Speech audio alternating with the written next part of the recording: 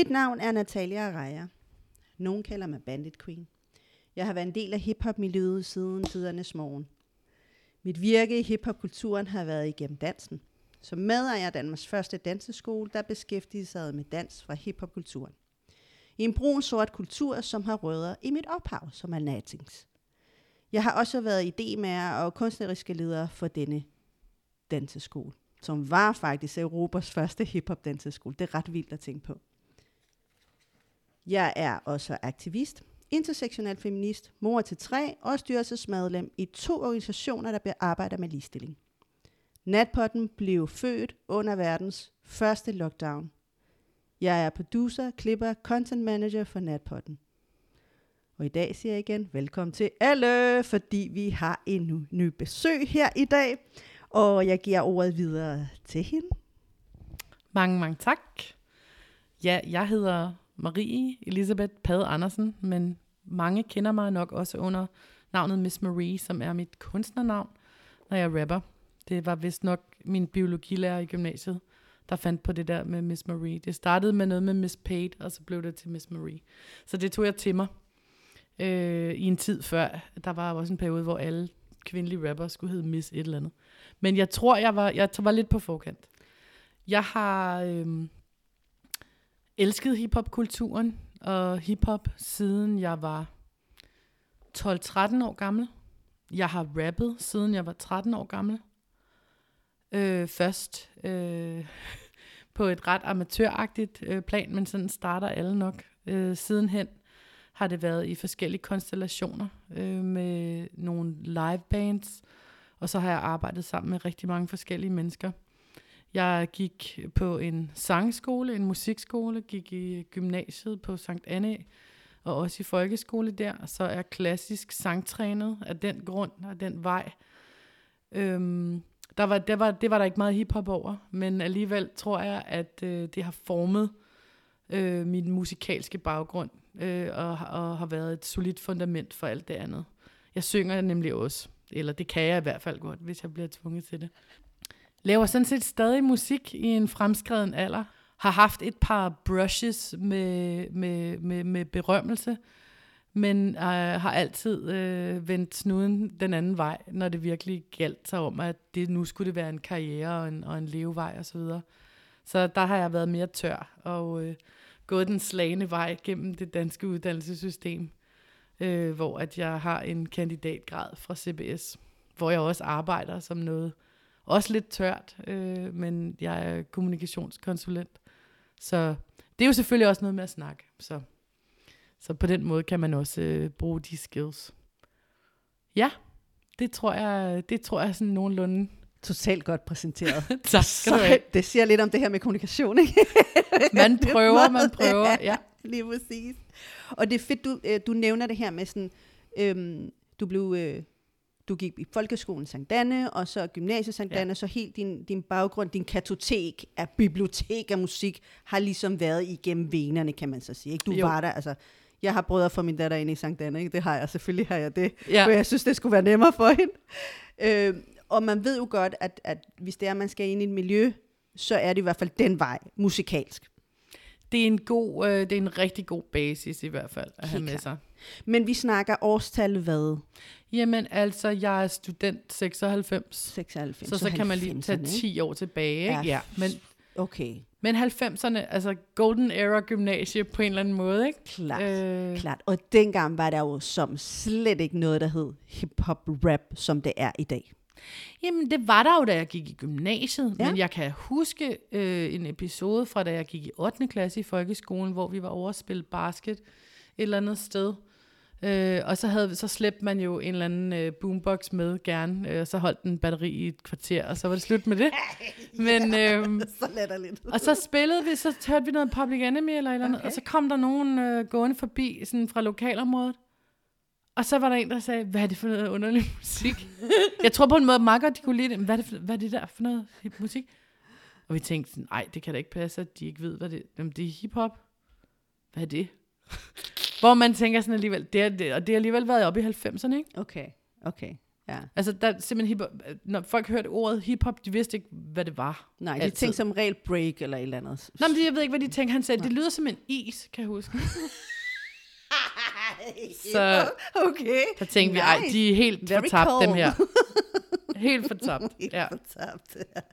Altså, i hvert fald det, jeg husker fra 90'erne, det var enten var du en del af den her total vild kultur, ikke? Hvor alle kendte hinanden og sådan noget. Nu er jeg også ældre og alle de der ting, men ellers så var du så lidt som ham der troede var en is, ikke? Jo. Men hvor fandt du det hen? Hvor var det, du så, okay, hvornår kom tanken? Hvornår kom den ned fra himlen til dig, og så fandt du ud af, nu skal jeg være rapper?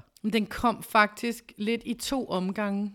Mm-hmm. Fordi det første var, at det er også bare, det er igen noget, der knytter sig til folkeskolen, og det kommer til at lyde lidt underligt, især for folk, der i dag har et internet til rådighed og så videre, ikke? Og får noget inspiration. Men dengang inspiration kunne komme mærkelige steder fra. Og jeg tror, det var fordi, der var nogen, der gik et par klasser over mig, der havde Run DMC og Beastie Boys t-shirts. Wow. Så det var nogle t-shirts, ja. Hvor jeg tænkte, altså jeg instinktivt tænkte, at det der må være nogle bandnavne eller et eller andet. Ja. Så jeg må prøve at finde ud af, hvad det er. Jeg var sådan lidt nysgerrig. Mm. Og så hørte jeg noget Beastie Boys, det kan jeg huske i starten. Det synes jeg var helt mærkeligt. Det brød jeg mig overhovedet ikke om. De var også mærkelige dengang, det var de også. Jamen, det var sådan helt i den spæde begyndelse. Og det var faktisk før jeg rigtig begyndte at høre hiphop. Og så hørte jeg Run DMC, det kunne jeg bedre lide. Men jeg synes stadigvæk, det var måske ikke lige... Jeg hørte Depeche Mode, fra jeg var 9 år gammel. Jeg var stadigvæk elsker Depeche Mode. Ja. Det er my first musical love. Men så det var sådan mit første bekendtskab med noget hiphop. Og så tror jeg, det har været noget med, at mig og min veninde, vi optog meget bånd fra radioen. Selvfølgelig, klart. Og så tror jeg, at det, der virkelig kickstartede, altså der satte ild til lunden, og krudtønden og den store eksplosion. Big Daddy Kane, Ain't No Stopping Us Now remix. Der er bare sådan, men det var et remix, som faktisk er svært, som jeg sidenhen, der gik et par år, før jeg fandt det, i virkeligheden andet end på det der kassettebånd, ikke? Og det kunne bare et eller andet. Der var bare, hvad er det her? Og så begyndte man jo at lede efter, jeg vil have mere. Og min mor, hun er bibliotekar. Smart. Og hun arbejdede i Gladsaxe Kommune, hvor man kunne låne vinylplader på biblioteket. Så jeg fik jo, altså hvis jeg bare sagde et eller andet, så kom det jo bare hjem næste dag. Det var faktisk ligesom at kunne bestille det på Amazon. Ja, lige præcis. Din mor, hun var bare Amazon. Min mor var Amazon, så det kom bare, det var med hjem. Nogle gange gik der jo ikke engang en dag, så var det om morgenen, så havde jeg det om aftenen. Så jeg kunne alt, hvad man ligesom kunne låne på i Gladsaxe Kommunes biblioteker, det havde jeg til min rådighed, og jeg kunne beholde det lige så længe jeg ville. Selvfølgelig. Min mor er gået på pension. Det er okay. Det er fint. Det var sikkert ikke helt okay. Men jeg havde dem i et godt stykke tid. Men jeg kan faktisk ikke huske, hvorfor det var, jeg begyndte at rappe. Det kan jeg simpelthen ikke huske. Du kan ikke huske det, nej. Det har sikkert været sådan en naturlig ting. Nå jamen, så gør jeg det. Men jeg tror, man på en eller anden måde sådan mellem linjerne, eller sådan fandt ud af, at det blev man nødt til at gøre. Det er jo lidt sjovt egentlig. Ja, så begyndte man sådan at skrive lidt tekster og sådan lidt, ikke? Okay. Og du kan ikke, tilfældigvis kan du ikke huske, hvad det første tekst, du skrev? Jo, det kan jeg sagtens. Fortæl om det. Jamen, det var fordi, at det var så i 7. klasse, der havde jeg havde en engelsklærer, der var sådan enormt kreativ med de ting, vi skulle lave. Og hun fandt på, at vi skulle lave en musical. Også af vores parallelklasse, som hun også havde i engelsk. Og den skulle selvfølgelig være på engelsk, og på Sankt Annæ, der har man jo en koncertsal og en scene. Så der var jo det helt rigtige platform for, at man skulle bare fyre den af. Ja. Altså hun blev lidt teaterglad også. Så vi lavede en musical, som handlede om en fyr, der kom frygtelig galt afsted med stoffer, ikke? Okay. Vi vidste ikke rigtig så meget om stoffer, så det var sådan noget med, at det var crack, for det havde vi hørt. Og det havde jeg jo også hørt i mine hiphop-tekster. Men så samtidig, så var det vist også, han tog det intravenøst. Det tænker jeg, det har nok også været utrolig farligt. Så at spoiler igen, det ender med, han han døde af en overdosis. Oh my god, hvor tragisk. Det var meget tragisk. Og det var faktisk David Ove, skuespilleren, som siger, det var hans første rolle. Han havde hovedrollen i den musical. Han havde en meget dramatisk død på et toilet. Fordi at der var i rekvisitrummet på Sankt Anne, der var der sådan et toilet faktisk, som han styrtede ned fra. Alle forældrene gispede, der sad i salen. Men der skrev jeg jo så en sådan lidt Dope Man-agtig rap, som jeg også tror hed Dope Man. Som handlede om, også med, den handlede om crack, ikke? Som jeg knap nok vidste, hvad var.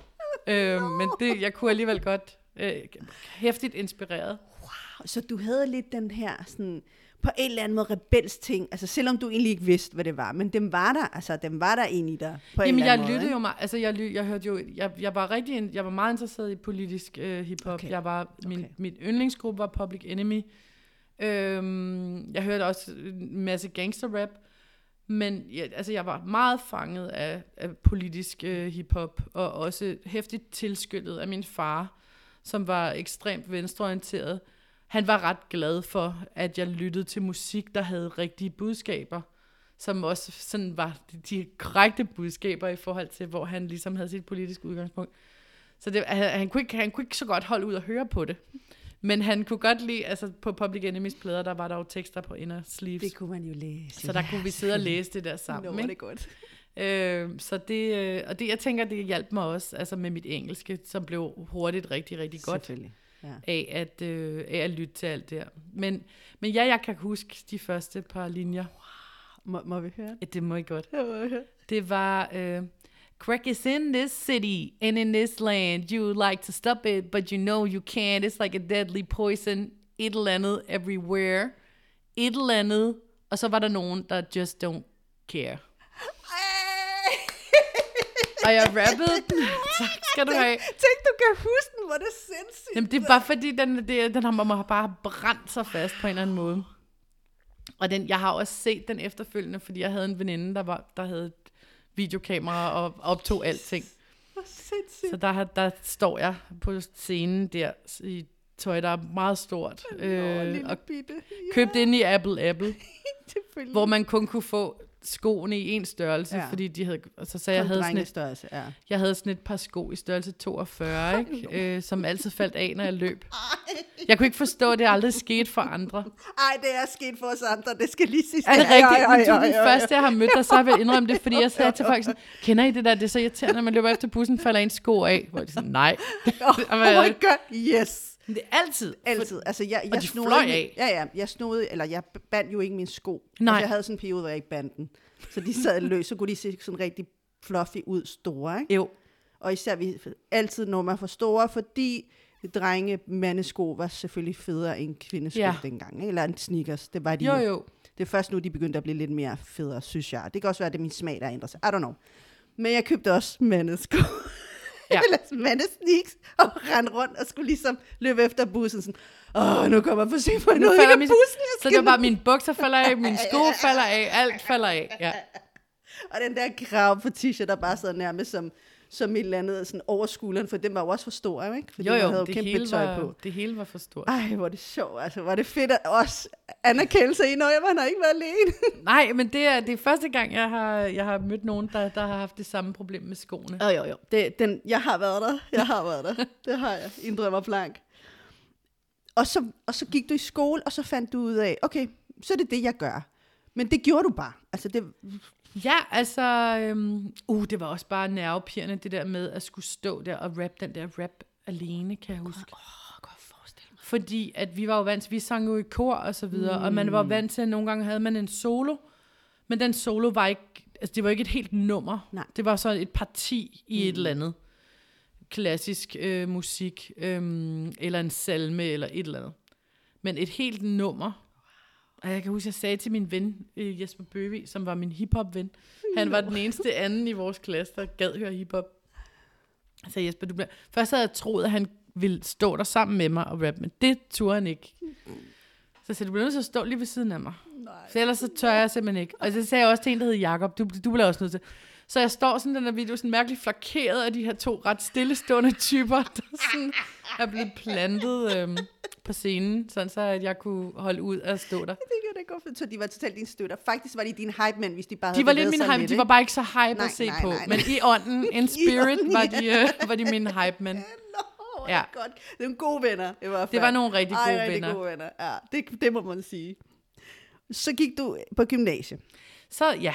Og det er jo, altså der kunne jeg jo forestille mig, det var jo golden years of hip-hop, ikke? I 90'erne, hvor der bare sprang det ene band, det ene rapper efter den anden, og man var helt, altså i hvert fald kan huske, man blev helt, nu kommer der mere og mere, ikke? Fordi det var også, jeg kan huske i hvert fald, 80'erne, 90'erne var det meget sådan, der gik lang tid før, ligesom udgivelserne kom, fordi det var ikke så udbredt, og det var svært at få til Danmark og sådan noget. Men i 90'erne var det jo lidt mere, ikke? Der fik man jo lidt mere. Det er som om, der ligesom blev sat turbo på, ikke? Og så skete der bare alt muligt. Altså jeg kan huske, da jeg begyndte at købe plader, nogle af de første plader, jeg købte, det var sådan nogle konfirmationspenge, der gik direkte ind på Street Dances konto. Og Street Dance var hvad? Street Dance var jo en pladeforretning, der lå inde i Pisseranden, inde i København, Vestergade, nede i kælderen, og også en overetage. Og de solgte jo alt elektronisk musik. Det var jo både house og techno og hiphop. Og det var sådan et sejt sted, så man var i starten også lidt bange for at tage derind, og skulle gerne have nogle venner med derind, ikke? Det var også der, at min hiphop-ven Jesper, han var med dernede. Og det var bare et fantastisk sted. Altså, så der måtte man bare lægge alle sine penge, men det var jo heller ikke fordi, at det var et slaraffenland af udvalg, fordi det var ikke et hiphop-pladeforretning. De havde nogle andre genrer, de også, som jeg tror, de egentlig gik mere op i. Ja. Og mange af dem, der arbejdede der, de var jo selv DJ's. Og de var typisk ikke hip-hop DJ's. Det var sådan lidt mere noget techno. Så faktisk, så blev vi også eksponeret, for der var altid knaldhøj musik, når man... det er som en af mine venner måske refererede til, det var knaldhøj lortedance. Men det var ikke lortedance, altså det var jo kvalitet. Ja. Så det var jo egentlig også lidt inspirerende, så jeg endte også med at købe nogle technoplader. Altså jeg havde sådan lidt maxi-singler lidt af hvert. Altså man skulle altid have noget med hjem, når man havde været derinde. Og de var bare så søde, ekspedienterne faktisk. Ja, de var så hjælpsomme. Karsten. Shout out til Karsten. Ja. Ej, jeg var lidt forelsket i Karsten også, tror jeg nok. 14 år gammel. Og Karsten var hvad? Fordi jamen, nogen ved, hvem Karsten er. Jamen, Karsten var en af ekspedienterne derinde, og han var en eller anden slags DJ. Jeg tror sådan lidt techno-house-agtig.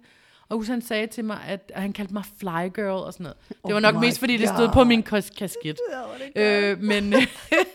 Men han sagde til mig, ej, du er den eneste, der både køber hardcore hiphop og hardcore techno. Han sagde, det er du den eneste, der gør.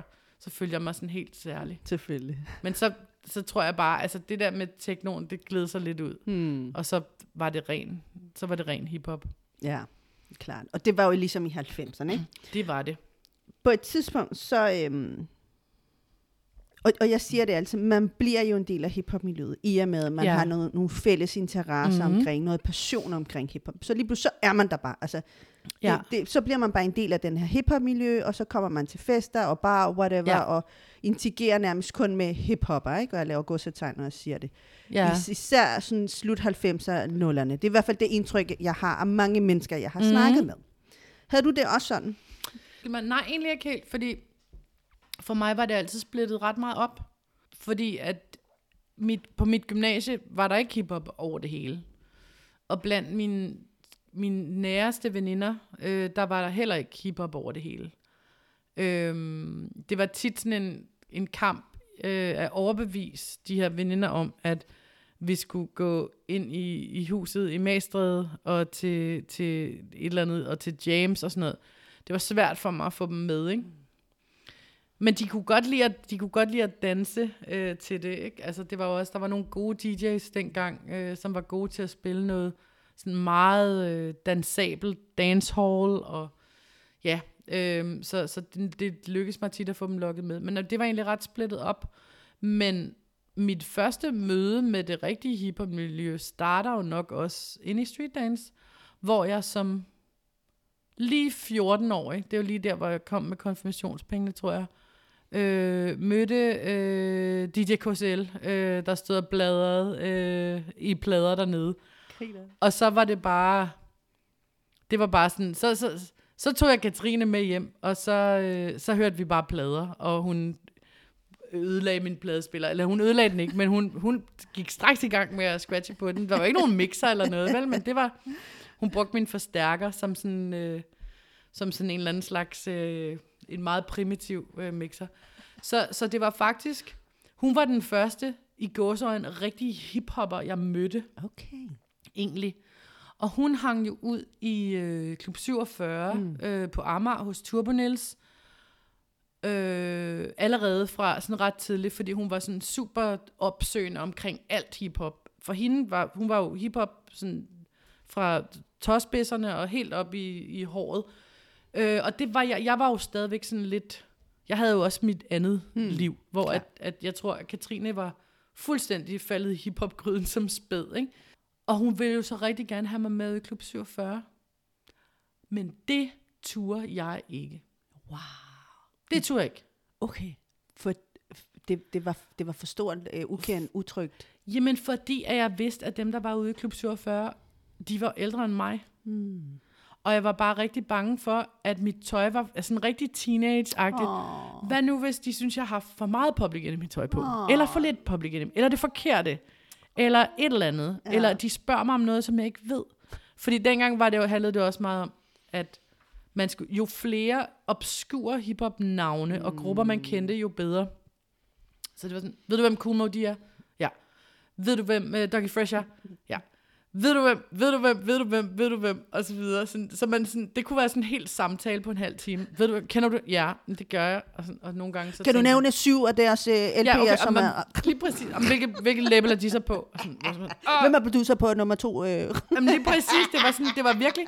Det var som sådan nogle super hardcore eksamener at tale med folk. Sindssygt, mand. Ja. Så jeg var bange for, det kan jeg så godt forstå. Jamen, jeg var bange for, at de ville... Eller jeg var kom til eksamen eller et eller andet? Altså. Lige præcis.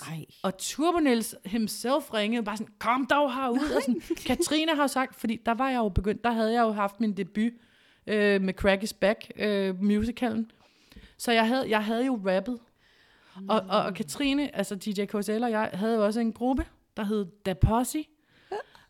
Og Katrine havde endda lavet t-shirts til os med et maskingevær. Hun var rigtig god til at tegne, nemlig.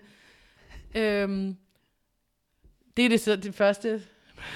Jeg har aldrig set et maskingevær i virkeligheden. Det er jeg stadigvæk ikke, tror jeg, heldigvis. Men det var super, det var eddermame hiphop, det der, på kliché-måden, ikke?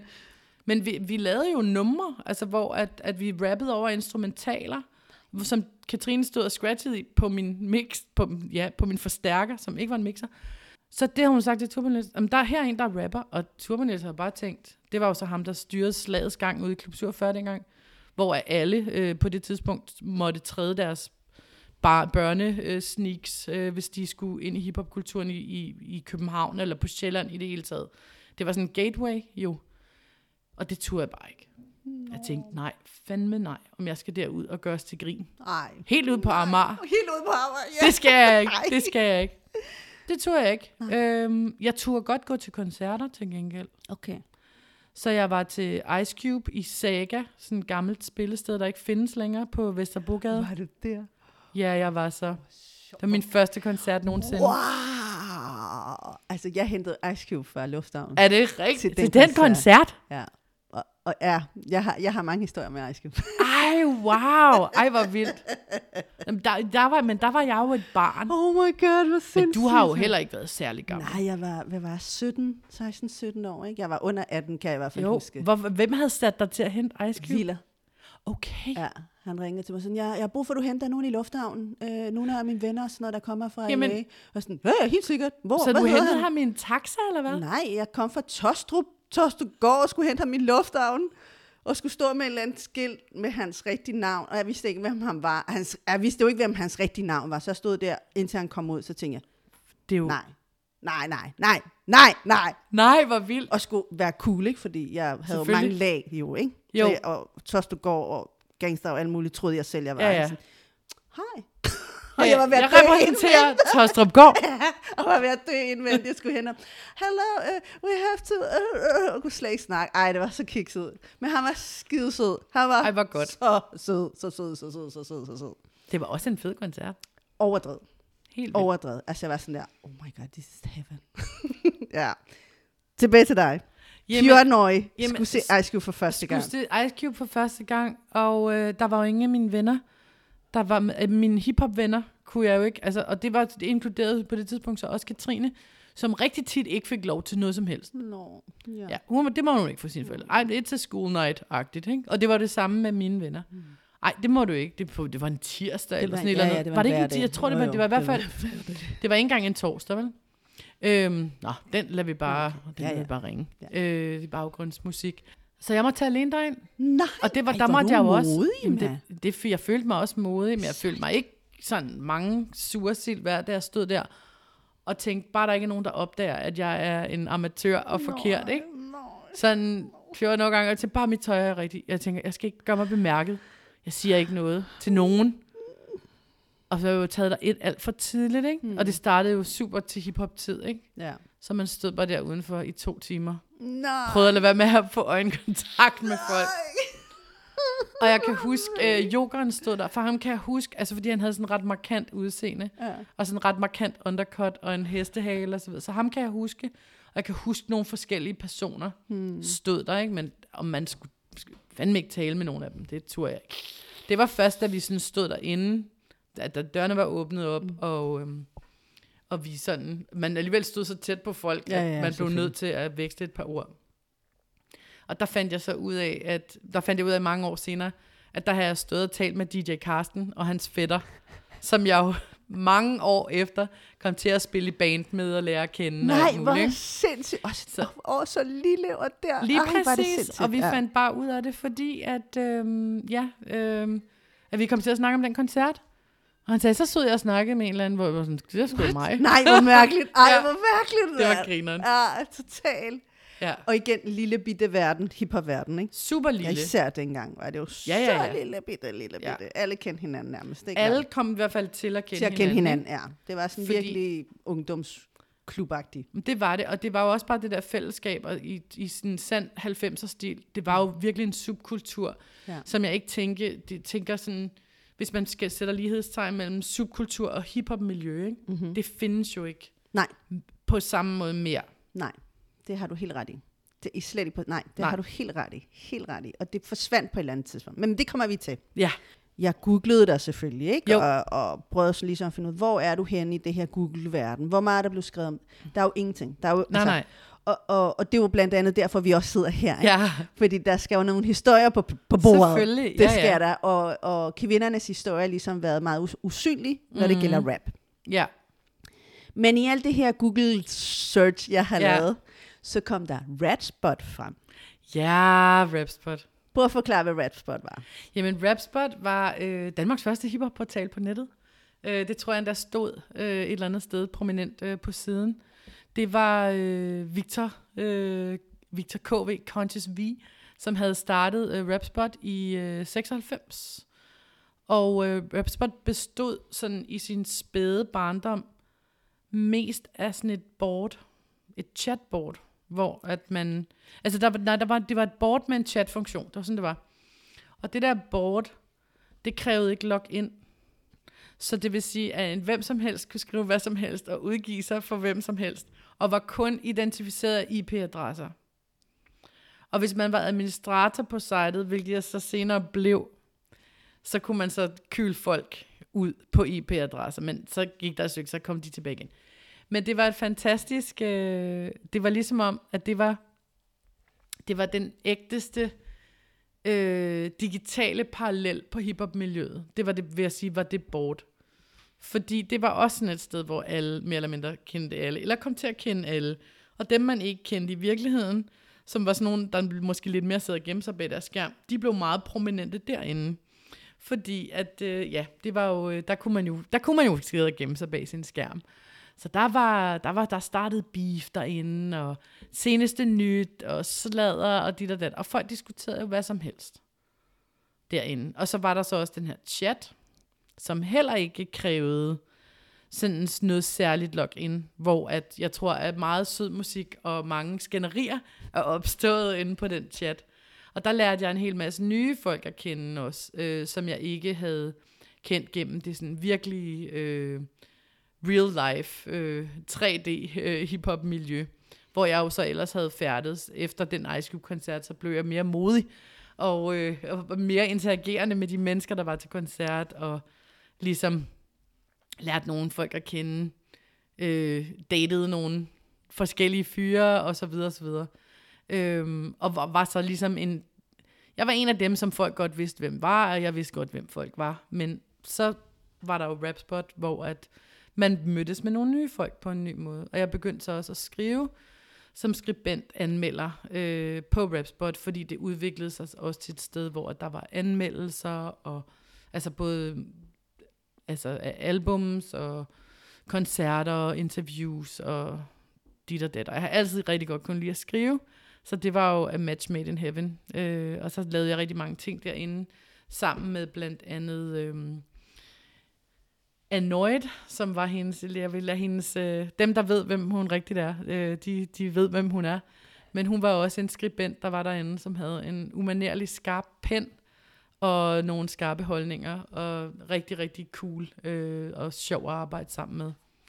Men altså en, der delte vandene, og kunne sætte gang i noget beef, men også en, der skrev som en drøm, og var pissefed at arbejde sammen med. Okay. Så, og der, hvor du, nu har jeg jo ligesom sprunget frem, ikke? Ja. Og det er jo fordi, jeg bruger fiske. Ja. Du når til at være skribent for Rapspot.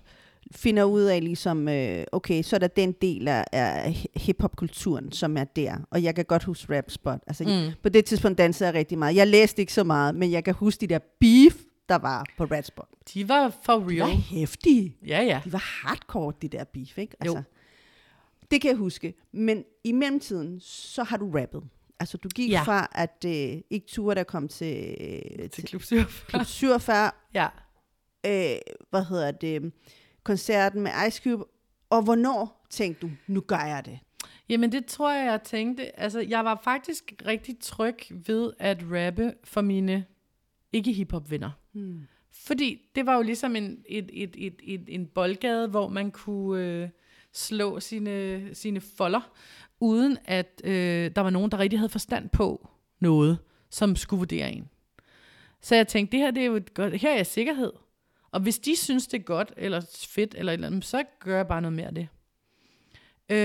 Så jeg begyndte at rappe sammen med sådan nogle bandkonstellationer på Sankt Anne, hvor at alle instrumentalisterne jo var sindssygt dygtige, altså i gymnasiet. Virkelig, virkelig dygtige musikere, som synes, det var sjovt, det der hiphop at lave. Og det er jo sådan i samme periode, som Roots kommer på banen, så det passer jo fint med, at så kan man lave det med noget live.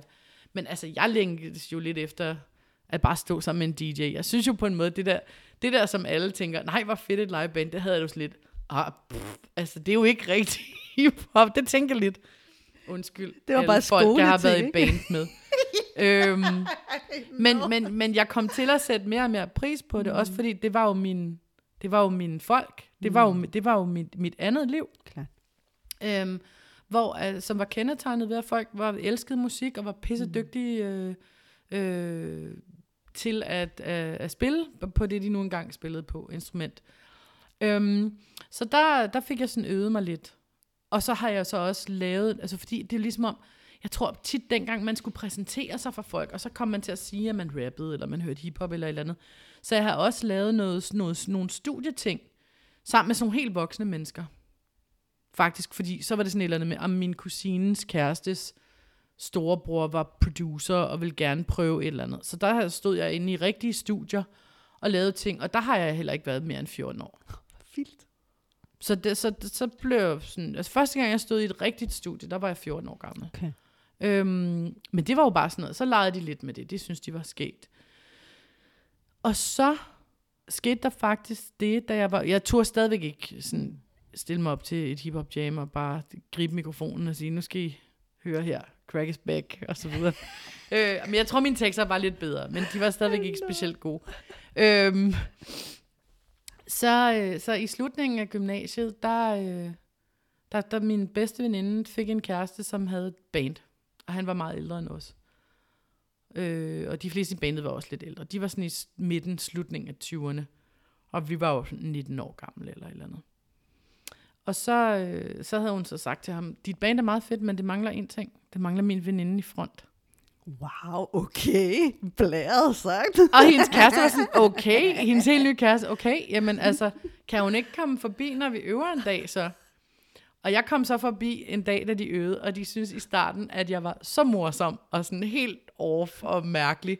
Men de synes, det var meget fedt, så de tænkte, vi viber videre med det her. Og det var så det band, jeg senere kom til at spille i, der hed Doublemouth, hvor blandt andet Farfar var med i. Han var den anden rapper. Hvor sjovt. Selvom han også spillede trommer, og i virkeligheden hellere ville det dengang. Han ville egentlig hellere spille trommer. Men vi havde også en anden trommeslager, der var rigtig, rigtig, rigtig dygtig. Og i det hele taget var det nogle skide dygtige musikere. Vi skiftede bassister, som andre folk skifter underbukser. Og på et tidspunkt havde vi også Mads, som er bassist i Kashmir til daglig. Nej, han var også bassist hos os, og til sidst så måtte han så vælge mellem Kashmir og sit hobbyband. Det tvang Kashmir ham til, og det kunne man så også godt forstå, at han tænkte, der blev nødt til at vælge. Det, der giver mig smør på brødet. Ja, selvfølgelig. Og så senere hen også, altså jeg havde gået i gymnasiet med en sindssygt dygtig bassist, der hedder Jonas, og så blev det så ham, så overtog han så. Og så havde jeg jo en kæreste på det tidspunkt, som var verdensmester i mix, DJ Noise, og han blev så vores DJ. Så det var jo også meget smart. Wow, smart. Og overdrevet konstellation af folk. Jamen det var sådan ret, altså det var i hvert fald de fleste af dem, altså næsten alle i det band, var på det tidspunkt, eller endte med at blive musikere, der levede af deres musik. Sindssygt. På den ene eller anden måde. Og årstal, hvad snakker vi om nu, cirka? 97, starter 97. Wow. Ja. Meget tidligt, ikke? Altså jo. I forhold til sådan, hvor mange kvinder havde vi hørt dengang? Vi havde jo hørt nogle stykker, men det var jo ligesom bare, det var nogle helt bestemte nogen, som man næsten kan sætte navn på, og så var der måske 6 stykker, eller 7, eller et eller andet i alt, ikke? Og der kan jeg jo ridse op i flæng, at selvfølgelig var der No Name Requested, så var der Josefine, så var der Sally, Sørøver Sally. Ja. Og så var der konen, som jeg er lidt i tvivl om præcis, hvornår hun begyndte at rappe. Det kan du høre på den. Det kan jeg høre på podden, ja. Yes. Shout out til den. Ja. Og så har der været sådan nogle andre piger, nogen der hed La Jamma på et tidspunkt. Ja, dem har jeg sådan. Kan jeg huske. Maria hed den ene af dem. Det hedder hun stadigvæk. Og så selvfølgelig også Katrine KCL, som også både rappede og altså der var hun gjorde bare hun gjorde alt. Hun kunne alt og gjorde alt og ville alt og så videre. Men det er sådan nu håber jeg virkelig ikke jeg har glemt nogen, fordi det er sådan lidt når man men det er sådan nogenlunde der vi er. Ja, 97. Okay. Og der har alligevel været et par stykker, men alligevel ikke altså meget in crowd også, ikke? Jo. Ja. Klart. Så er du der. Ja. Og du rapper, du er en del af den her gruppe. Og hvor lang tid gjorde du det? Jamen, det gjorde jeg frem til 2000. Det er lige okay. I 3 år. I 3 år, okay. Cirka. Ja. Og så var der ligesom alle mulige andre ting sådan på sidelinjen, hvor jeg blev tilbudt det ene og det andet og det tredje at lave. Altså fordi folk vidste nu efterhånden godt, at der er en, der hedder Marie, og hun rapper. På engelsk. Skal lige sige. Det er også en ret vigtig del af det, fordi på det tidspunkt, der var der jo mange, der var begyndt at rappe på dansk, sådan lidt før, at Den Gale Pose udgiver deres debutalbum, så var folk begyndt at svinge over på dansk. Per V, alle mulige. Men dengang jeg begyndte at rappe, der var det jo, altså, det var ikke fordi, der ikke nogen, der havde rappet på dansk før, det var der, MC Einar, Rockers by Choice, Josefine og så videre. Men den hiphop, jeg lyttede til, den var på engelsk. Så for mig var det helt unaturligt at skulle på dansk. Og jeg synes ikke, og jeg kunne da meget godt lide at høre MC Einar. Ikke så meget Rockers by Choice, sorry. Men MC Einar kunne jeg godt lide, og så videre. Og Josefine kunne jeg rigtig godt lide. Det er de få ting, jeg havde hørt med hende. Men det var ikke noget for mig, det der med at rappe på dansk. Så jeg rappede jo på engelsk. Og der begyndte altså ligesom tingene at skille sig lidt ad. Også det der med at rappe på engelsk, det kunne man tage en mere poppet retning. Fordi der var også rigtig meget Eurodance der midt i 90'erne, som lige havde et rapvers. Og det var jo tit i sådan nogle sammenhæng, at folk kom i tanker om mig, så kunne man lige have en pige, der lige lavede dit og det. Og der har jeg fået nogle tilbud og nogle chancer et par gange, som jeg så ikke har grebet, fordi at jeg synes, at det var for poppet, og det brød mig ikke om det. Jeg følte ikke, at musikken var rigtig. Dengang var man utrolig bange for at sælge ud og lave forkert hiphop, eller i hvert fald ikke at lave rigtig hiphop. Og det er det, sælge ud betyder? Det er det, at sælge ud betyder. I 90'er-terminologien. Ja, lige præcis, lige præcis. Det var en frygt. Ja. Altså, det var en dødssynd. Ja, du blev fordømt. Så var man færdig. Ja, så var man færdig som hiphopper, hvis man solgte ud. Og jeg havde nogen, fordi det ville være never ending gøren til grin. Og hvis der er noget, jeg altid har haft det ret stramt med, så er det pinlige situationer. Og sådan, det prøver jeg at undgå. Okay. Så jeg skulle ligesom ikke. Og det andet musik, det var sgu heller ikke. Jeg følte det jo ikke. Nej, selvfølgelig ikke. Nej. Så der har jeg sagt nej til nogle ret store ting. Hvad tænker du den dag? Fortryder du det, at du var sådan dengang, eller er det sådan? Hell no. Altså, jeg gad ikke have det der liv. Altså, hvis jeg havde sagt ja til nogle af de ting, så kunne jeg have været ind som... jeg kunne have været ind som influencer, eller et eller andet frygteligt. Der står godt nok på min Facebook-profil, at jeg er influencer, men det er jo for sjov, det er jo for sjov, Jeg elsker din Instagram, I love it. Ja, der står at mit primære erhverv, det er, at jeg er influencer-influent, fordi det på et tidspunkt, så hed det influent. Ja, det gør det måske stadigvæk. Men altså, al respekt til folk, der har lyst til at ernære sig på den måde. Det er bare ikke lige noget for mig. Nej. Og jeg synes, at nogle af dem, der gør det, er fuldstændig til grin, og nogle er rigtig gode til at gøre det, og det har jeg respekt for. Men jeg tror bare, at hvis man havde været sådan en pop-kunstner i slutningen af 90'erne, så ville man og have opnået en vis succes. Stor chance for, at man ville være ind som influencer. Okay. På et tidspunkt. Ja. Nu siger jeg noget. Jeg ved ikke, om det er rigtigt. Lad os høre. Det kan være, det ringer noget hos dig. Mm-hmm. Yeah, I'm a feminist, but I still slap a bitch. Jo. Det er fra et nummer på Double Mouths plade, Rhymes Ahead, hvor at jeg lavede et nummer sammen med en amerikansk rapper, der hedder Freestyle fra Arsonists, som var en af mine venner på det tidspunkt. Og Arsonists, i hvad årstal snakker vi om? 98, 99, yes. Something. De var ligesom, der var sådan en kæmpe bølge af amerikanske undergrunds rapper, som kunne turnere hele Europa rundt. Og man kan sige, at Arsonists, de red lidt på toppen af den der bølge. Altså, de var så tæt på at være overgrund, at de ikke længere. Men de var stadigvæk sådan en undergrundsakt fra New York. Jo.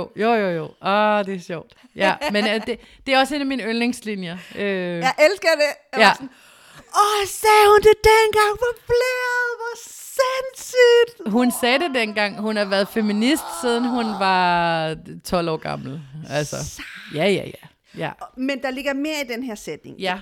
Prøv at forklare, hvad der ligger mere i det. Jamen altså... Fordi jeg tror, jeg forstår. Ja. Jamen, der ligger rigtig mange ting i den, og jeg har i virkeligheden lyst til lidt at bruge den som sådan et prisme, hvor man kan ende op med forskellige tolkninger af den, ikke? Altså, I'm a feminist betyder jo det betyder. Det betyder, jeg er feminist, jeg mener, at jeg går ind for lighed mellem kønnene, søstersolidaritet og den slags ting, men du skal heller ikke pisse mig af. Altså, så får du ikke sådan nødvendigvis credit, fordi du er en kvinde. For det, hvis du er en bitch, så kan du stadig, så kan du still get it på den dårlige måde, ikke? Men så kan man jo også lægge den der tolkning hen over det og sige, Jamen, en bitch kan jo også være et hankøn, eller et andet, eller et helt tredje, syvende køn, ikke? Så er der sådan et eller andet lidt ordspilsagtigt over det.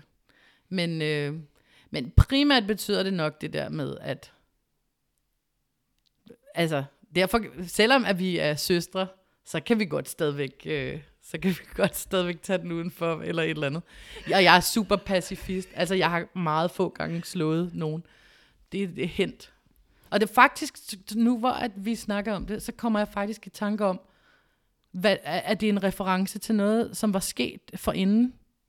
Så der er en rigtig historie med det der med, altså det er sket, at jeg slappede en bitch, selvom jeg var det kunne jeg sagtens, og grund til at sige det, fordi det kunne jeg sagtens forestille mig. Jeg ikke forestille mig, så nogen kigger på det, selvfølgelig det er slet ikke jeg er meget fredelig. Men igen det her med, sådan, som lytterne også skal vide, i 90'erne, især i slut 90'erne, så sagde man i hiphop-miljøet, at mændene, de bitchede, og pigerne, fordi vi blev kaldt for piger, de slogs. Ja. Så da jeg hørte det, så tænkte jeg, wow, hvor sindssygt, hun har ramt lige øjet på netop det, der var i hiphop-miljøet dengang. Ja. Mange piger, mange kvinder, og jeg siger piger, for det er det, vi blev kaldt dengang. Vi var selvfølgelig kvinder, men mange af os kvinder var ret hardcore i vores attitude. Ikke nødvendigvis, fordi vi var hardcore, det var vi jo slet ikke, tror jeg, nogen af os. Ikke nødvendigvis. Nej, og tit var det jo netop, fordi man skulle være så lidt mere ekstra for at ligesom at blive hørt. Ja. Og gemme lidt den her utryghed, der nogle gange var, når man skulle ramse en hel album op af producer og musikere, og hvem der nu var i de her plader, når man snakkede med folk fra hiphop-miljøet. Ikke? Ja. Så man havde sådan en bestemt attitude. Ja. Så det er derfor, da jeg hørte det, så tænkte jeg, oh my god, det her det er så meget 90'er hiphop. Ikke? Ja, men det er det. Jamen, det er det rigtig meget. Det er rigtigt. Er det noget, du gerne vil dele med os? Jamen, det kan jeg sagtens. Også fordi, at vi alligevel kommer til at fjerne os lidt fra i hvert fald København i 90'erne. Fordi det foregik i Australien, det her. Det er fordi, at jeg var taget med min daværende kæreste, DJ Noise, på turné i Australien. Og så var jeg var jo ligesom kæresten, der var sådan slæbt med. Jeg havde ikke rigtig noget sådan selv at skulle lave på den der turné. Andet end bare hænge ud og være der og være sådan lidt halvsur. Altså, jeg ved ikke, hvad der var sket. Jeg havde spist noget forkert eller et eller andet. Men det var sådan lidt det der med, at det var jo selvfølgelig ham, der var hovedperson i det, men nogle gange så følger jeg mig også sådan lidt, hvor skal jeg stå? Nu er jeg lidt til overs igen, eller et eller andet.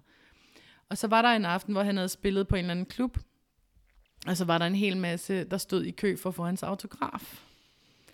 Og han solgte sin plade, og så videre, og så videre. Og så var der så en pige, der stod i den her kø, og hun talte selvfølgelig ikke dansk, men det gør vi jo bare nu, for sjov. Og så sagde hun, står du i kø her? Og der allerede der blev jeg lidt irriteret, og så sagde jeg, nej, jeg står ikke i kø for at tale med min egen kæreste. Og så, okay. Så mødte hun sig sådan uden om mig. Og så stod hun der og begyndte sådan at være meget nærgående over for min kæreste, som jo tænkte, det her er jo en fan, jeg skal jo være flink og rar over for hende. Ja. Men hun blev sådan mere og mere nærgående. Og jeg kan huske på et tidspunkt, så vendte jeg mig om og begyndte at snakke med nogle piger, som var med på turen. Det svarer jo lidt til, det var ens homegirls, ikke? Selvfølgelig. De var med på turen, og nu var det sådan australske piger, de generelt i hvert fald i 90'erne, og der hvor jeg var, de var ikke så eftergivende. Altså de kunne godt blive ret aggressive ret hurtigt. Og de sagde, hold op, hvor er det vildt, at du ikke bare går og pander hende en, fordi hun står bare der og savler op af din kæreste. Så du blev gejlet op? Jeg blev nemlig gejlet op, faktisk, ikke? Ja. Og jeg var i forvejen, havde det sådan lidt, hun ved, jeg sagde jo lige, jeg står ikke i kø til mig, så hun ved godt, at hun skal ikke stå der. Og de der piger sagde, det er sgu flot, at du behersker dig, men jeg havde pandet ham, eller jeg havde pandet hende en, og så videre. Og så vender jeg mig lige om, og så ser jeg, at hun sådan hiver ham ned til sig, og kysser ham på kinden. Og han er meget høj. Han er meget høj. Han er 2 meter høj. Han er høj jo. Ja, så det er ikke bare sådan, altså hun skal ligesom trække ham ned, som om han var sådan en trappestige op fra et loft eller et eller andet. Og der kan jeg bare huske, at jeg så bare rødt. Og blev simpelthen så rasende.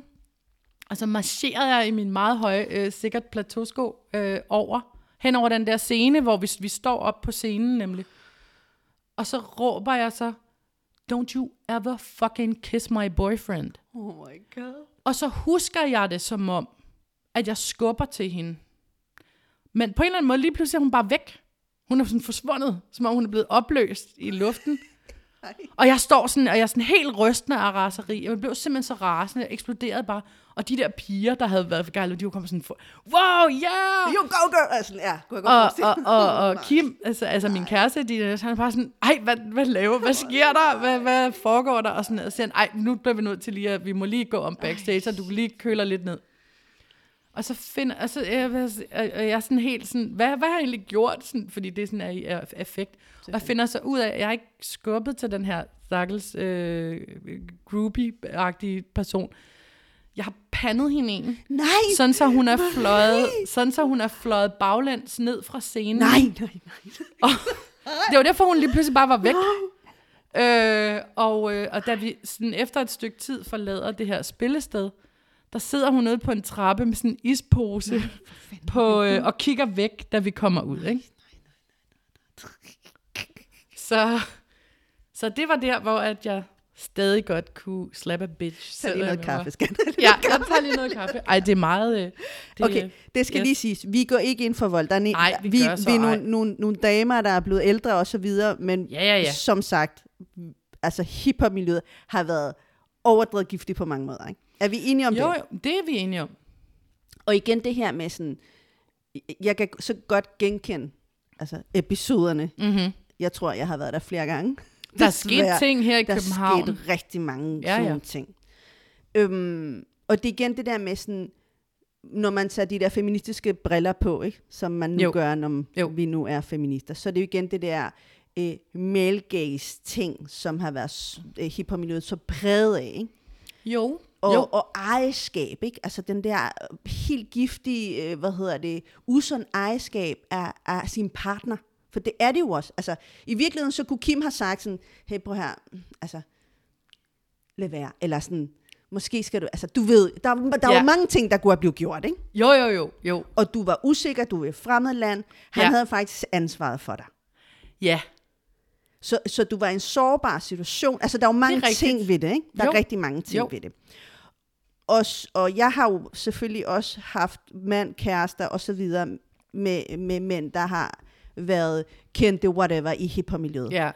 I've been there, girl, so many times. Oh my freaking god. Og jeg har desværre også været en af dem, der bare taget min latina, ting frem, ghetto, Tostugård-agtig over for så mange kvinder, ikke? Hvilket jeg fortryder den dag i dag, fordi nu ved jeg, hvad det handler om.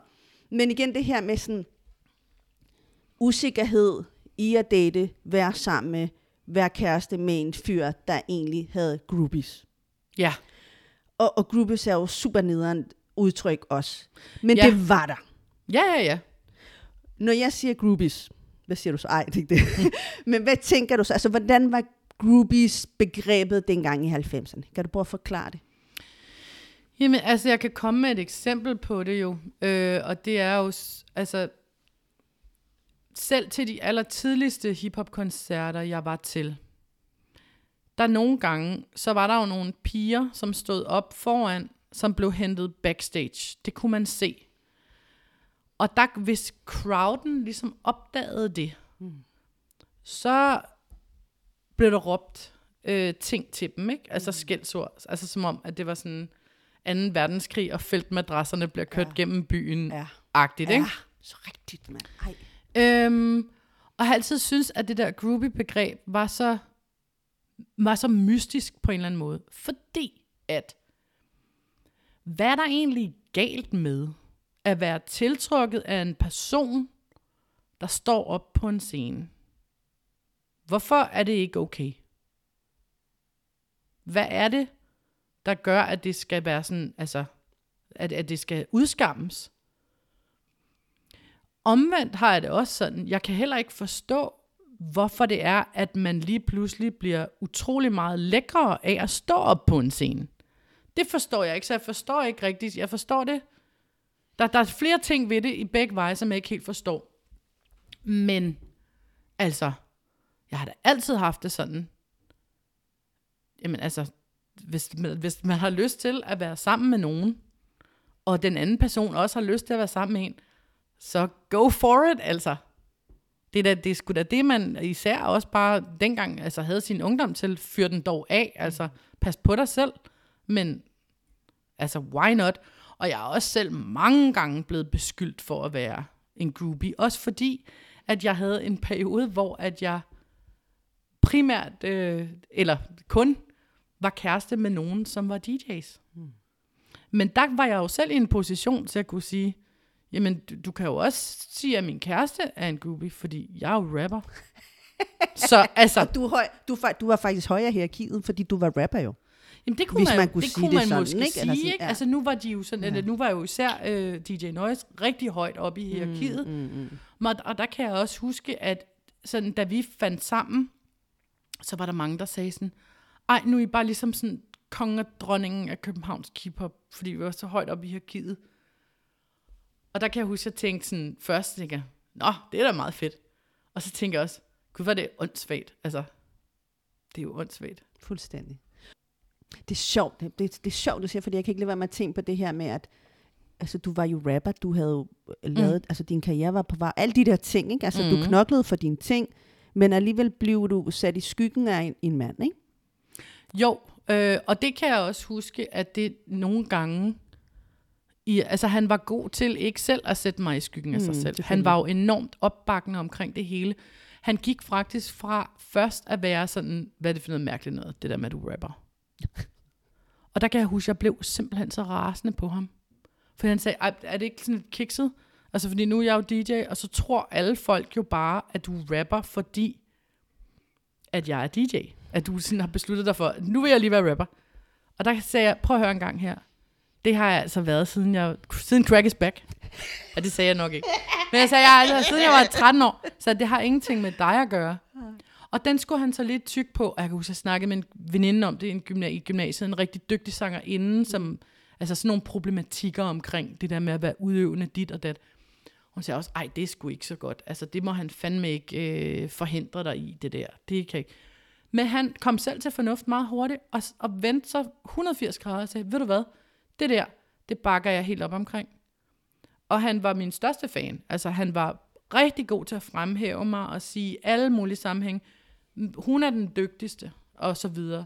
Så hatten af for det, at det, der var han selv rigtig, rigtig god til ikke at stille mig i skyggen. Men fordi han på det tidspunkt, hvor vi var kærester, altså hans berømmelse i hiphop-miljøet var så stor, han var på sit højdepunkt. Han vandt et verdensmesterskab, mens vi var kærester. Og der kan jeg huske, at så havde jeg lige været til eksamen i engelsk og fået en rigtig god karakter. Og så kan jeg huske, det irriterede mig, at det skulle stå i skyggen af, at han havde vundet det der verdensmesterskab. Men det kan jeg jo omvendt godt se nu. Altså, det var måske også fair nok, at folk var ligeglade med, hvad jeg havde fået i engelsk, når nu han havde vundet et verdensmesterskab. Men jeg kan huske, at jeg tænkte det var da pokkers, at det altid skal handle om ham. Det handler om ham. Men skæg nok, eller ikke skæg nok, men jeg kan sagtens føle dig i det der med at stå, eller blive talt til. Nu har jeg jo heddet Fogel, altså. Ja. Jeg har jo været gift med en breaker, som var ret kendt i Danmark, og var en del af hiphop-miljøet, og var en del af Art of Control, som var den første, break-gruppe, dansegruppe og så videre i Danmark. De var kendt i hele Europa, de var faktisk kendt i hele verden. Ja. Så kan jeg huske i starten, i hvert fald de første år af vores ægteskab, var det meget med sådan, jeg blev kaldt for Fogel også, var sådan, altså, jeg ved godt, jeg har taget hans efternavn. Jeg ved godt, at det er jo ikke mit efternavn. Men jeg kan huske irritation. Jeg er ikke Fogel, altså jeg har et navn. Ja. Og jeg, altså, når vi kommer sammen, så er vi ikke fogler, altså det er jo ikke, og folk havde meget med at se os som en enhed, altså som et, når jeg er i danser, jeg har den der danseskole og sådan noget, og på mange måder, altså jeg tror også, det er en af de grunde til, at vi selvfølgelig ikke er sammen i dag. Det er jo netop det der med, at jeg prøver at frigive mig, altså gør mig fri for alt det der symbiose, som jeg slet ikke vil være en del af i hiphop-miljøet. Jeg kan sagtens genkende det der dronning-konge-syndrom, ikke? Jo, at og folk man ved jo sætter også godt, hende hvem op der i et eller andet. bestemmer. Det er jo Nemlig. kongen. Så det er defineret ud fra det, og der kommer vi faktisk ind på noget, som er sådan en klassisk feministisk ting. Netop at kvinden bliver defineret ud fra manden, som er udgangspunktet. Den belgiske filosof Luce Irigaray, der har skrevet en hel bog om det, der siger, at det der med, at der er male og der er female, så bliver female jo et appendix, rent sprogligt, på male, og derfor skal vi opfinde, som hun siger, det tredje køn. Og der snakkede hun ikke i en LGBTQ-sammenhæng. Hun snakkede om, at vi skal definere et tredje køn, som ikke er defineret ud fra det mandlige køn. Fordi det kvindelige køn, female, det kan vi ikke bruge til noget. Og jeg sidder og klapper mine små hænder her. Det er fuldstændig det, men det er jo fuldstændig det. Det er så rigtigt. Ja. Det er så rigtigt, fordi vi hele tiden står i skyggen af en eller anden male. Så du er en fol, og du er en symbiose, men udgangspunktet, det er Kenneth, ikke? Præcis. Ja. Og det tog mig så lang tid. Altså, det tog mig mange år, faktisk i det hele taget, at ændre mit navn. Fordi jeg havde hele tiden sådan den der bagtanke. Alle mine business-ting relateret ligger op til mit efternavn. Ja. Fordi alle kender mig som Natalia Fogel. Ergo er det, hvis det er, de skal ringe til nogen, så er det ikke Natalia Rejer, de ringer til, fordi hvem finder hun? Men de ringer til Natalia Fogel. Ja. Fordi det var det, jeg var. Dans var Natalia Fogel. Ja. Og mit eget, som jeg siger, mit eget hjerne skulle ligesom også gøre sig fri for det, ikke? For det tog mig lang tid at sige, det er jeg ikke. Det har jeg ikke været. Det har aldrig været. Jeg har bare påtaget mig et efternavn, som man gjorde i gamle dage. Jo. Jeg kunne lige så godt bare bevare mit, men vi blev enige om, at jeg skulle have hans. Fint nok. Men hold kæft, for tog det mig lang tid. Og det er jo også fordi, tror jeg, at netop med den tradition, man tror, at det ikke betyder noget, men ens navn er så stor en del af ens identitet. Gal. Ja. Og det er også derfor, tænker jeg, en helt anden, bare lige sidespor, tangent derudad. Men for eksempel sådan noget med at skifte kunstnernavn. Det er farligt, og det er meget problematisk. Og der skal være en tungtvejende årsag til, at man gør det. Fordi det er ikke alene den identitet, du selv kender, det er også den identitet, alle andre kender. Præcis. Og definerer dig ud fra. Så det skal være fordi, at man har en grund til at ville gøre op med et navn. Det skal ikke bare være fordi, at man synes noget nyt er sjovt eller et eller andet. Fordi det er pissefarligt. Det er det. Det er det. 100%. Altså jeg havde Philip på besøg her for et par gange siden. Og han sagde, altså, og det er jo klart, han har jo kendt mig som Natalia Fogel, så siger han, Natalia Fogel, siger han, Philip, det hedder jeg jo ikke mere. Nej. Gud, det havde jeg glemt. Altså, men fordi vi var tilbage, ikke? Vi snakkede om en eller anden episode tilbage i 90'erne, whatever, 0'erne, et eller andet. Og så sagde han, Natalia Fogel, og bare til, var det vildt, det er, altså det er jo det folk husker. Ja. Og selvfølgelig gør de det, ikke? Lidt det samme som Miss Marie. Det var Miss Marie i mange år. Ja. Så ændrede du. Ikke ændret. Du fik en karriere. Ja. Ja, altså sådan en almindelig... En almindelig sådan, som folk kender til, kan forholde sig til, kan man sige. Lige sådan, præcis. Ja. Men hang jo stadig fast i mit navn. På et tidspunkt var der faktisk... DJ Typhoon havde sådan et projekt, der hed Gadeplan. Han lavede et mixtape. Det var meningen, jeg skulle have været med på det mixtape. Jeg ved ikke rigtig, hvad der skete. Sonny. Men mit nummer kom ikke... Det var et eller andet med, det var ikke mixet godt nok, eller whatever. Den kan vi tage en anden gang. Jeg ved det ikke, hvad det helt endte med. Jeg kom i hvert fald ikke med. Men jeg var med længe nok til, at jeg var på en flyer, som jeg stadig har. Ej, for sjov. Og der står Marie Pade. What? Fordi at det havde vi besluttet os for. Det er fordi, det var et meget vigtigt dogme for DJ Typhoon, at alle skulle rappe på dansk. Så han havde sådan, du skal rappe på dansk til det her. Karen og Natasha lavede også et nummer på dansk til det her Gadeplan mixtape. Og jeg tænker, at det må have været den første gang, Natasha rappede på dansk. Okay, vi snakker way back. Jamen, vi er sådan noget 2004. Okay. Tror jeg. Jeg tror ikke rigtigt, at Natasha og Karen havde rappet på dansk før. Men det kan være, at jeg tager fejl, men jeg tror, at det er noget af det første, jeg lavede på dansk. Eller hvis det ikke er det første, så er det i hvert fald noget af det første. Og jeg havde heller aldrig lavet noget på dansk før, så vidt jeg husker. I hvert fald ikke noget, der var sådan særlig meningsgivende. Så jeg lavede det der på dansk, og så kom det så ikke med. Men så fordi at det var på dansk, så tror jeg, vi fandt på, at så hedder du bare dit almindelige navn. Altså uden, jeg har også et mellemnavn, jeg hedder Elisabeth, og jeg har også et efternavn, jeg hedder også Andersen. Men Marie Pade, det er ligesom, det er faktisk også, det er min professionelle identitet. Det er alt fra mit arbejde, der er jeg Marie Pade. Jeg er ikke Marie, jeg er Marie Pade. Altså det er som om, det er et... Det hænger sammen. Det hænger sammen. Ja. Og det er jo også, det er jo et navn, jeg er blevet mere og mere glad for med tiden, også fordi, at jeg jo er navnesøster med Else Marie Pade, som mere eller mindre har opfundet elektronisk musik. Og hende er jeg også i familie med. Nu er hun så desværre død. Rest in peace, Else Marie Pade. Nå, I er simpelthen i familie sammen? Ja. Men jeg kender hende ikke. Nej. Men hun er giftet sig til navnet faktisk, men så beholdt det. Ja. Så ja, jeg er i familie med hende. Sådan. Ja. Hvor godt. Okay, så du gik sådan ligesom, på et tidspunkt så finder du ud af, nu vil jeg gerne læse. Ja, nu vil jeg gerne komme i gang med en uddannelse, fordi jeg er ligesom vokset op i et hjem, hvor at man tager en uddannelse. Selvfølgelig gør man det. Og jeg tror, jeg skulle sådan tage lidt tilløb efter gymnasiet, arbejde lidt, lave rigtig meget musik og så videre, før jeg fandt ud af, hvad det egentlig var, jeg ville. Og jeg har sådan lidt fjollet mig igennem gymnasiet, sådan så at jeg ikke havde verdens højeste snit, så jeg kunne ikke bare vælge at vrage.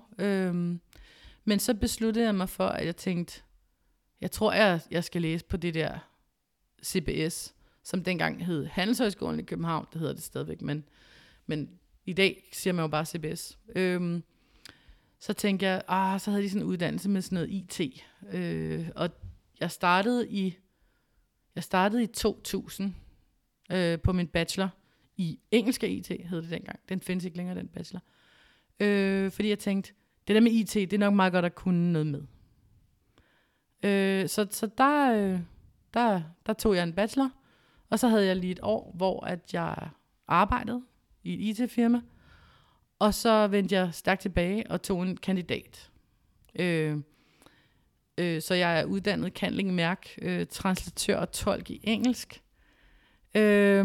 Og det er noget, som man dengang tænkte, det kan man altid bruge til noget. Og det kan man også, det vil jeg også våge at påstå, at man altid kan. Jeg har i hvert fald altid formået at bruge det til noget. Næsten fra starten af, efter jeg blev færdig på CBS, arbejdede med kommunikation. Og drejede min profil over deraf. Og jeg gik direkte fra et studiejob på CBS ind i en fastansættelse. Så jeg er en af dem, der aldrig helt kunne slippe uddannelsesstedet. Så jeg er faktisk bare blevet der. Men sådan tror jeg også, jeg ville have haft det med Sankt Anne Gymnasium, hvis der havde været mulighed for. Fordi jeg er sådan lidt, jeg er ikke så omstillingsparat. Jeg er meget loyal, og jeg kan rigtig godt lide, hvis jeg godt kan lide et sted, så vil jeg helst ikke ud af det eller væk derfra. Nej. Og på en eller anden måde giver det også meget god mening i forhold til, og det er også noget, jeg hører meget med folk, der er inde i hiphop-miljøet, at man bliver der, ikke? Altså, jo. Man forsvinder ikke. Fordi selvom, altså den dag i dag, lad os lige høre, den dag i dag, hvor er du hen rent musikalsk?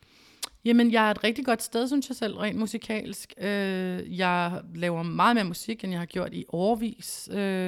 Det blev nok lidt sat i gang her for et par år siden, hvor at jeg sammen med Karen Mokuba og Anna Viksø, som hedder Nyx nu, og Annelise, skulle lave sådan et No Name Requested Tribute i Vega. Og vi synes, det var så sjovt at lave det der sammen, så vi fik sådan lidt blod på tanden omkring det der med kvindelige rapper, fordi vi havde det sådan lidt, gud, vi står her 4 på en scene. Måske vi de fleste kvindelige rapper, der nogensinde stod sammen på en scene. Og så gik Viksø og Annelise i gang med at kigge på det her med, hvad hvis man lavede et eller andet med rigtig, rigtig mange kvindelige rapper.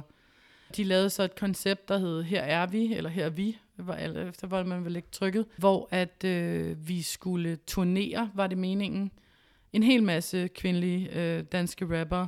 Jeg har så fundet ud af senere hen, at det var kun toppen af isbjerget i virkeligheden. Altså der er jo mange flere kvindelige rapper, end man, altså det vrimler jo med. Altså det er ikke længere sådan en sjælden, mærkelig fugl.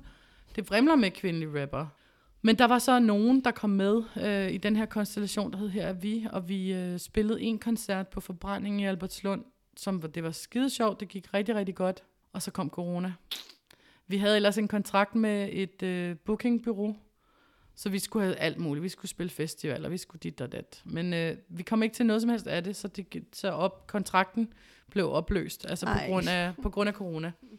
Så det var jo lidt ærgerligt, for det kunne have været sjovt. Sidenhen har jeg så heller ikke ligget på den lade side, fordi at jeg er begyndt at lave rigtig mange ting sammen med min gamle veninde, DJ KCL, og hendes musikalske makker, Skyggesiden, som har et album ude nu. Det kommer ud den 3. december. Hun har produceret hele albumet selv, Skyggesiden. Så sej, så dygtig. Altså, det kan man ikke sige om mange rapper overhovedet. Helt selvproduceret og velproduceret. Vi har lavet nogle ting sammen. Jeg har en feature på hendes album, og så har vi også lavet nogle ting selv. Og så laver jeg også musik sammen med min gamle i gåseøjne producer, Mikkel Gemsø, som er rigtig, rigtig dygtig, og jeg har lavet nogle ting sammen med siden om cirka 2003 eller sådan noget, hvor nogle af de produktioner fra dengang faktisk stadig holder. Det er så vildt. Wow. Altså når man spiller dem i dag, fordi at dengang var de bare så super, super altså fremme i skoene, rent tidsmæssigt. Altså han har været mange år forud for sin tid. Så nogle af dem altså, kan man trække frem i dag og tænke sådan, det lyder da. Så er det måske kun min rap, der lyder sådan lidt, nå, okay, 2005 har ringet, de vil gerne have deres rap igen, ikke? Men så jeg har faktisk gang i alle mulige ting, og tænker også, at der kommer et album inden for en eller anden overskuelig fremtid. Seriøst? Ja. Wow! Jamen, jeg skal have lavet noget. Jeg skal have lavet noget. Og jeg har hele konceptet for det, og jeg har en albumtitel og alt muligt. Og jeg tror du vil sætte pris på det, fordi at jeg tror tematikken er sådan noget, jeg har været meget fascineret af, i virkeligheden måske nærmest altid. Og det er sådan en eller anden form for raseri eller vrede, altså sådan en helt vild vrede, sådan en urkraft, men en kvindelig en, som jeg altid har synes været sindssygt fascinerende. Altså helt tilbage til det der Shakespeare-citat, hell hath no wrath like a woman scorn, ikke? Altså, hvor det er sådan lidt, hvor det går hen og bliver uciviliseret, primitivt, uhyggeligt, ustoppeligt, ikke? Wow. Og sådan noget indisk, hinduistisk mytologi, sådan for eksempel gudinden Kali, som både er altings skaber, men også altings ødelægger. Så hun skaber verden og brænder den ned. Lige præcis. Så det er der, vi er med det. Wow, det bliver sjovt. Fedt. Og samtidig endelig, altså også det her med, jo flere rapper, jo bedre. Jo mere diversitet er der, jo mere der er kan man helt enig. Okay, kom med det. Jamen altså, fordi at jeg har jo altid tænkt på, at hiphop er det ultimative meritokrati. Det handler simpelthen om, show them what you got i en battle, et eller andet. Du skal have nogle skills. Og der tænker jeg også bare, ikke kvindelig rapper for kvindelig rappers skyld. Ikke nogen rapper for nogen rappers skyld. Altså hvis du ikke har noget at byde på, så kan du for min skyld, altså så kan jeg still slap a bitch. Altså, fordi der er jeg opvokset i 90'erne. Og der er det bare, du får kun respekt, hvis du kan noget. Klart. Så du tager det med dig stadigvæk, den her, hvad kan man kalde, hip-hop-mentalitet, man havde fra 90'erne. Ja, og hvis vi vil drage en parallel til sådan generelt sådan feministisk tankegang, eller sådan et eller andet, så går jeg ind for en form for, hvad skal man sige, altså flere kvinder i bestyrelser for eksempel, ikke? Men ikke for kvindernes skyld. Det er jo bare fordi, jeg ved, at der er masser af kvinder derude, der kan fuldstændig det samme, eller mere end nogle mænd. Så lad os få dem ind der, hvor de skal sidde i bestyrelser, og hvor de nu ellers skal sidde på direktionsgangene. Men ikke hvis de ikke kan noget. Men de kan jo noget. Og selvfølgelig er der også en masse kvindelige potentielle rapper, der kan noget. Men der er også rigtig mange, der ikke kan noget. 100. Og det er uinteressant. Helt sikkert.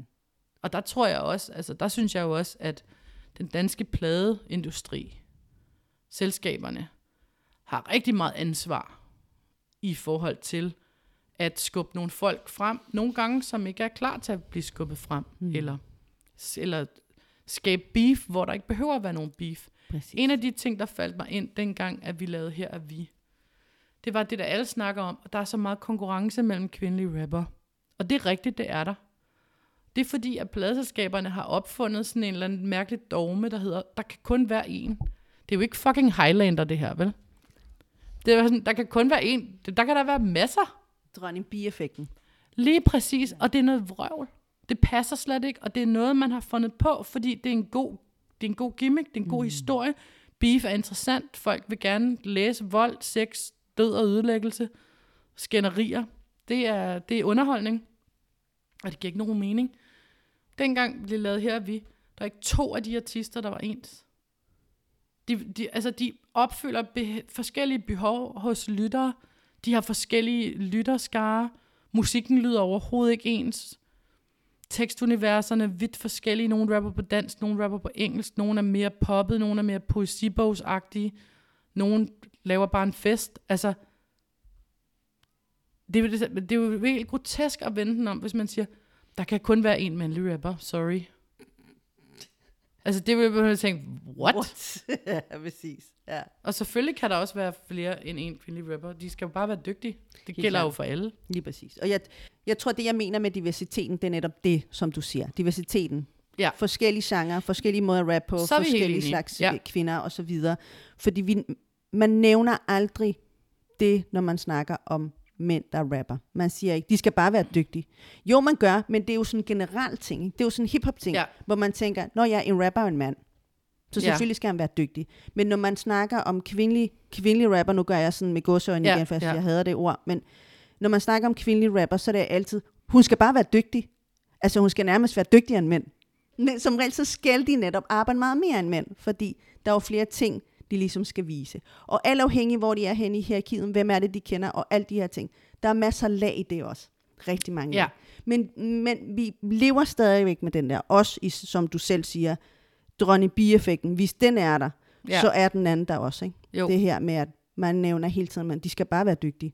Ja, men det er jo også fordi, at pladeselskaberne har haft en tendens til, eller nogen i industrien, i branchen, har haft en tendens til at ville skubbe nogen frem på nogle andre præmisser end skills. Præcis. Altså det er jo sjældent, at man har tænkt, at man for eksempel har tænkt, ham her, den her model, han ser satme godt ud. Nu skal han være rapper, fordi han ser godt ud på en eller anden bestemt måde, man skal se godt ud på.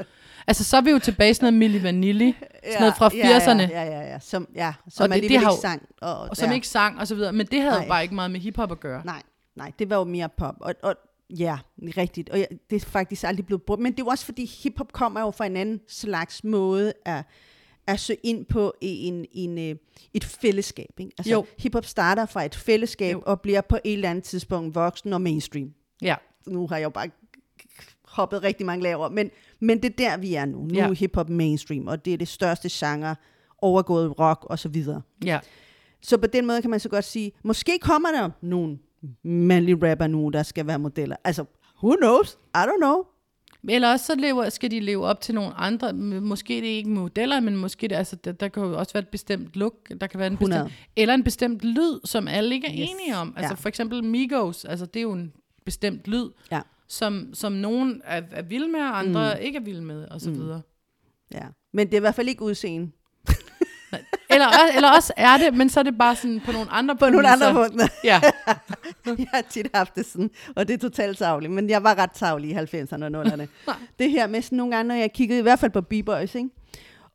Og så, du ved, at de havde så mange kvinder, der var efter mig, og de var eftertragtet, alle de der ting, og det tænker jeg også over rapper og sådan noget, danske rapper. Det var det her med sådan, hvis de ikke var rapper, eller hvis de ikke var breaker, så vil de... Der var ikke ingen vil kigge efter dem, som ingen, som slet ikke nobody. Og det er meget sigende, og jeg tror, vi skal tage det på et eller andet tidspunkt, skal vi have den her snak om groupies, for jeg synes, det er en rigtig god snak, og en spændende snak omkring, hvad der ligger bag den tankegang, eller det begreb, eller hvad man nu kan sige. Fordi jeg tror faktisk, der ligger nogle rigtig mange spændende ting bag det. Jamen, det gør der helt sikkert. Altså, jeg har kun været sammen med nogen, altså, hvor man kunne kalde mig groupie, hvor at der jo selvfølgelig var en tiltrækning. Ja. Jeg havde hun kaldte sig så ikke groupie, en kvinde på et tidspunkt på besøg på Potten,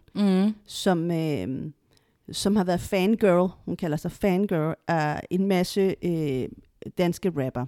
Nogle af de, selvfølgelig de unge rapper, ikke? Altså, ej, må jeg kondolere? Ej, hvor trist. Men den måde, hun fortalte tingene på, det var sådan lidt... shit. Jeg kan se det. Altså, men det er igen, hvor forskellig man er. Selvfølgelig. Og hvad er det, der tænder en? Hvad er det, og hvad er det, man har været... Eller det ved jeg, måske er mit behov ikke været der, fordi jeg vil hellere danse, eller sådan. Ja. Og jeg kan huske, at en gang har jeg følt, at jeg havde groupies. Ej, var du heldig. Jeg synes aldrig, jeg har haft nogen groupies. Jeg kan huske, at jeg var med i sin dansegruppe, der hed Hausfraus, som blev ret kendt på et tidspunkt i Europa. Og så var vi i Tyskland, og vi havde lavet et show for Battle of the Year, og det var ret stort dengang at overhovedet være med, ikke? Jo. Og så er der nogle af dem, der er single og møder så nogle smukke mænd, b-boys, whatever, og de følger så med på den her café, og de sidder der, og hvor jeg tænker, altså de er jo tyskere, de her smukke mænd, ikke? Og jeg sidder og snakker med min veninde og siger sådan, er det vores groupie, eller hvad? Og så er de sådan, jeg tror, vi har fået groupies. Og hvor sindssygt, vi har groupies. Vi har 2, ja. Og de fulgte med over det hele. De sagde ikke så meget. Nej, men det lyder sådan ret groupie-agtigt, ja, ikke? og de var sådan, og de så godt ud, og de var, altså, du ved, hvor jeg tænkte sådan, wow, og de var meget sådan, girls, you're awesome. Altså sådan helt, du ved, med den der tyske accent, ikke? Sådan jo. You are awesome. You're awesome. Så jeg tror, jeg har prøvet det på en eller anden måde af groupies. Jamen det synes jeg har husket, at nogle gange har tænkt, hvor er de der groupies egentlig henne? Altså hvor er de henne? Men hvor at der så alligevel har været, der har været sådan en lille smule måske, fordi man stod på en scene. Men jeg har jo altid tænkt, at altså, der er sådan en naturlig, altså når du står op på en scene, så er du jo et midtpunkt. Så hvis folk alligevel ville have været tiltrukket af dig, nu har du stillet dig op på et podie, så giver det jo meget god mening, at så fik man jo lige øje på den, der stod deroppe. Altså. Selvfølgelig. Og så noget andet. Også en fantasi, ikke? Altså en illusion. Jo, men altså igen også bare respekt for det der med, hvis, altså der er jo ikke noget besynderligt i, at man er tiltrukket af, at nogen er dygtige til et eller andet. Nej, mand. Det er jo også en performance, Selvfølgelig. Så det synes jeg ikke, det er ikke noget mærkeligt. Jeg har altid været tiltrukket af hiphoppere. Ja. Jeg har aldrig haft en kæreste, som ikke havde noget med hiphop-miljøet at gøre. Jeg har gået væk fra det nu. Ja, men det har med skiftende held. Nogle gange har det fungeret ret godt for mig. Sådan for det meste, vil jeg sige. Det er simpelthen, altså det er underligt, men det er som om, det er sådan en forudsætning, der har skulle være til stede. Og jeg føler dig hele vejen. Og det er også en spejling i, altså fordi der er så mange ting, man skal forklare os, når man er en del af hiphop-miljøet. Ja. Hvis det er, man møder nogle almindelige mennesker, eller hvad man kan sige. Ikke? Der er så meget, man skal forklare. Så det er meget nemmere at have nogen, der forstår det. Ja, og jo mere voksen man bliver, jo mere mærkelig vil den der forklaring skulle blive. Ja. Der er faktisk en sjov ting omkring det, altså i forhold til det der med for eksempel med sexisme i hiphop og så videre. Jeg husker en gang, jeg mødte 2 fyre på en eller anden bar, mig og min veninde, og faldt i snak med dem. Og så snakkede vi om et eller andet med hiphop, hvor de sagde, er det ikke frygteligt sådan sexistisk miljø? Hvor jeg havde det sådan lidt, nej, tænkte, det har jeg egentlig ikke rigtig aldrig sådan oplevet så meget af personligt. Og det er jo, det er jo bare min personlige oplevelse. Til gengæld, da jeg startede på Handelshøjskolen i København, CBS, aldrig har jeg i mit liv hørt så mange mandschauvinistiske, idiotiske, sexistiske, fordomsfulde ytringer, som i min intro-uge på CBS. Wow. Jeg var dybt chokeret, og hvis det ikke var fordi, at jeg er en finisher, altså jeg er ikke en quitter, jeg er det modsatte, jeg hænger i, og skal fandme vise folk, og så videre. Men jeg var så chokeret, altså jeg var parat til at stikke af. Jeg tænkte, jeg kan ikke holde ud at være i 3 år sammen med de her mennesker. De er jo forfærdelige alle sammen.